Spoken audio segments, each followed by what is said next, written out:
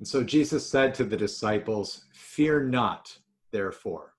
You are of more value than many sparrows." Grace, mercy, and peace be with you from God our Father and our Lord and Savior Jesus the Christ. Amen. So this fall, assuming that movie theaters are ever allowed to completely reopen again, Quebec filmmaker Denis Villeneuve will be the fourth person to try and turn one of my favorite novels, Frank Herbert's masterpiece Dune, into a movie. One of the reasons I've always loved the book is that it's filled with liturgy. Interesting, given that it's written by an atheist, or at least an agnostic. And one of the litanies in the book that many non-religious people are often found quoting or even posting on their websites is what's called his litany against fear. I must not fear. Fear is the mind killer. Fear is the little death that brings total obliteration. I will face my fear. I will permit it to pass over me and through me, and when it has gone past, I will turn the inner eye to see its path. Where the fear has gone, there will be nothing. Only I will remain. In the greater mythos of the Dune universe, and there's several novels that Frank Herbert wrote about it, the litany was developed from one earlier, simpler proverb, which still exists in many cultures. I have no fear, for fear is the little death that kills me over and over. Without fear, I die but once. Fear.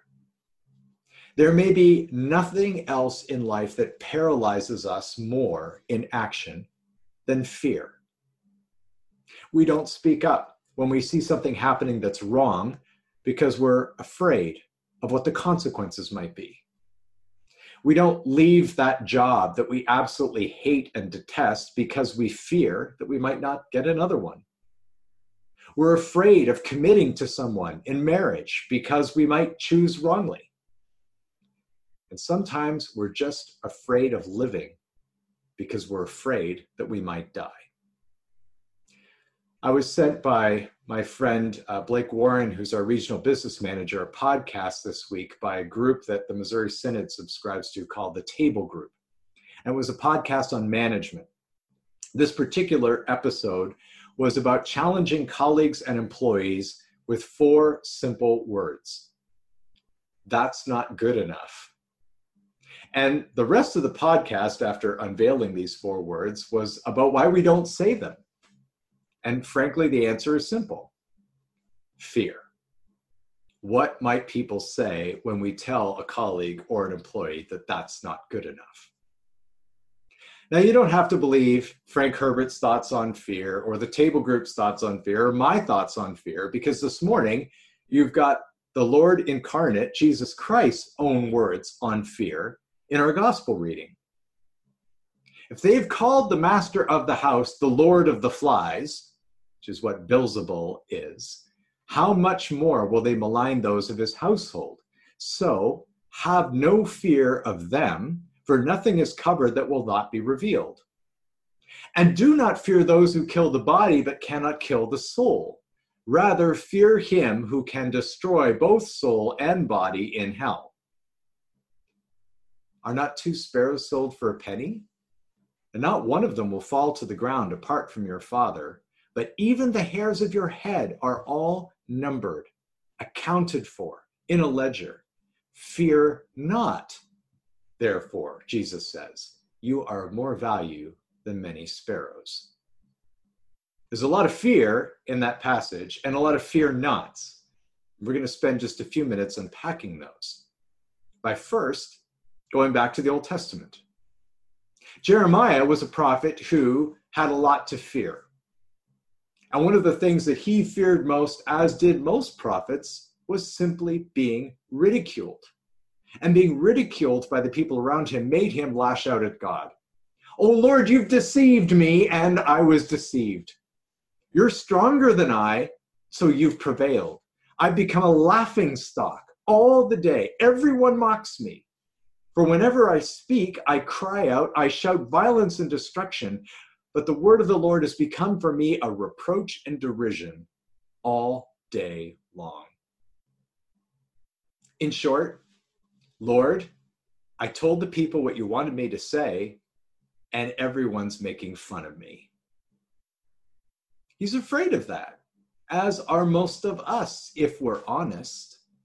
One of the reasons we don't share our faith actively is because we're afraid that people might make fun of us for still being Christian in this modern world, modern age. Now, Jeremiah was not the first prophet to be ignored or ridiculed or shamed, and he was not going to be the last. The disciples were going to be the next up. And so Jesus reminds them that brother will deliver brother over to death, the father his child. Happy Father's Day, everyone, by the way. Children will rise against parents and have them put to death. Hi, Sophia and Olivia. We love you. We give you gifts. And you will be hated by all for my name's sake. But the one who endures all of this to the end will be saved. To be hated for the sake of Jesus' name and to be hated for the sake of God's name is the same thing. Both Jeremiah and the disciples and all of the prophets between them and before them and all the prophets and the speakers of God's word coming after them are all having to deal with the same thing. Fear that speaking out about God's word, speaking out about what God has accomplished for us in Christ Jesus might bring us shame and even ridicule. And ridicule is in some ways a little death. But the big thing that we fear most is death itself. I've spent a lot of time the last week in the evenings reading up and listening to podcasts about policing and racism and violence, as probably many of you have, as we've been grappling with finally this great issue of how to live together as sinful people who want to lord it over one another.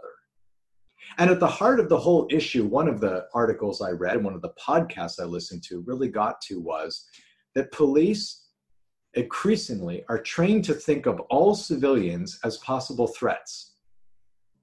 Police are trained to look at their work as entering a battle space and being constantly aware that any person coming towards them or around them could have it in for them. And so it's no surprise then that in turn, many people, especially people of color, now view any and all police as threats on their lives.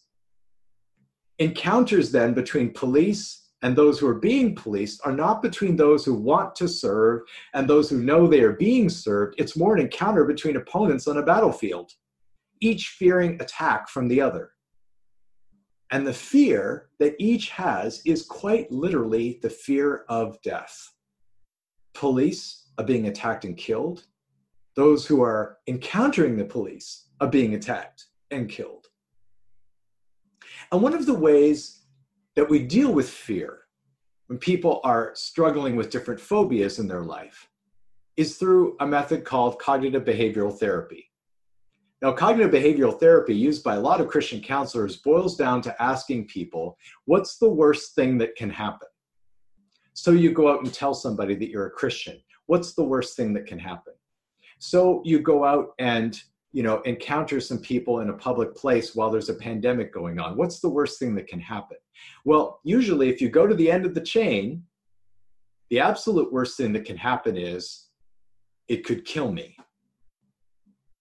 And that's the one fear that if you're a secular cognitive behavioral therapist, you cannot really address because it's real and it's big. In our reading from his letter to the Romans, Paul addresses both of these issues, the issue of ridicule and the issue of death, together at the same time, and ties them, unites them, and says they're one and the same thing. For when you were slaves of sin, you were free in regard to righteousness, Paul writes. But what fruit were you getting at that time from the things of which you are now ashamed? Of the things that you look back on in ridicule. For the end of those things, Paul says, is death. Ridicule and death, two sides of the same coin. But now that you've been set free from sin and have become slaves of God, the fruit you get leads to sanctification and its end, the opposite of death, eternal life. For the wages of sin is death, but the free gift of God is eternal life in Christ Jesus our Lord. All those things, Paul says, that you might have done before to try and fit in with the crowd, especially if the crowd happens to be very hedonistic and secular, now you look back on and they seem shameful. Where before there were certain things that we might have done to avoid the ridicule of the crowd around us, now it's those same things that we look back on in shame. Sin brought shame in the very beginning, if you think about it. Adam and Eve knew good and evil, and that they were naked. And so they hid from God and tried to cover up their shame. Fear of shame is a little death, but death itself is the great fear and the wage of being part of and participating in those same shameful activities. The wages of shame is death, is a way you could phrase it. And those enslaved to sin face little deaths of shame 1,000 times each day. As I mentioned before, though, about secular cognitive behavioral therapists, it does no good to simply tell somebody, do not fear, unless you can give a reason why. Why is this thing, even at the end of the long chain of consequences, even death itself, not a thing to live in fear of? We have to go back to the cross. Jesus' crucifixion is a defeat of both shame and humiliation and death at one and the same time. Jesus deals with the shame and humiliation of being strung up naked on pieces of wood with nails through his wrists and ankles for hours on end, and the end of which was death, in order that we might no longer fear these things or live in slavery to them. The only thing that Jesus knew to fear or respect was his Father and his Father's will. The one who could take away life, but equally important, in fact, more important, could give life back. Though people might try and take away our glory by shaming us, the Father is the one who is able to give glory back to us in front of them all. In view of what Jesus will do at the cross, he is able to tell the disciples to not fear anything but God. And then goes on to say that the God they ought to fear cares more about them than they know. So first he says, fear him who can destroy both soul and body in hell. But you see what then Jesus does in turning it around and saying, yes, indeed, the only one you should be in fear of is God. But who is this God whom you ought to fear? Are not 2 sparrows sold for a penny, Jesus says, and not one of them will fall to the ground apart from your Father. And even every hair on your head is numbered.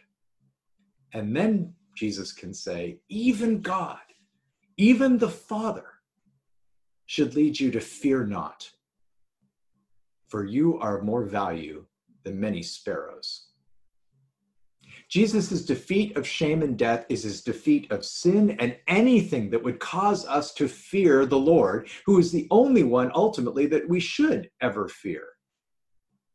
Anything that would make us look at God as anything but a caring Father is defeated at the cross. And if that is the case, if God is the only one whom we should fear, and we no longer need to fear him on account of Jesus' atonement in his crucifixion and the promise of our own eternal life in his resurrection, then we truly, as Christians, can say, what is there left to fear? And no doubt, You have all heard about phobias. Phobia comes from the Greek word for fear. There's arachnophobia, fear of spiders, guilty. Claustrophobia, fear of enclosed spaces, also guilty. There's nosophobia, fear of illness or viruses, something that we're all kind of toying with in these days. But the most common fear of all, or so psychologists say, is thanatophobia, fear of death. A little quote about that here at the end. Anthropologist Ernst Becker believed that death anxiety comes naturally to all people who find the thought of death and dying unacceptable. He argued that everything everyone does, the goals we set, our passions and hobbies, and the activities we engage in is in essence a coping strategy, and that these are things we focus on so that we need not worry about our eventual death. If that is in fact true, and I think it probably is, can you see why Jesus insists that in him we not fear? How can he go to these 12 and through them to you and I and call us to go out without worry for our well-being, to not be afraid of facing governors and kings, to speak the truth even in the face of shame and ridicule if we are afraid of dying? If that is still driving us in our life, then we will never be able to get past it, to live the kinds of lives that Jesus encourages us and wants us to live by the power of his Spirit in this world. All our behaviors will be oriented to coping with death, unless the fear of death can be removed. But once that fear of death is off the table, if a warm reception from the author of life has been guaranteed to us by Christ's death and resurrection, if our consciences have been cleared by the cross, everything we do will be driven by joy of life in Jesus and not anymore by fear of death and the wages of sin. And so, we must not fear. Fear is the soul killer. Fear is the little death that brings total obliteration. We will face our fear. We will permit God to take our fear over us and through us. And when that fear has gone past, we will turn to see its path. And where the fear has gone, there will be nothing. Only Christ will remain. In his precious name,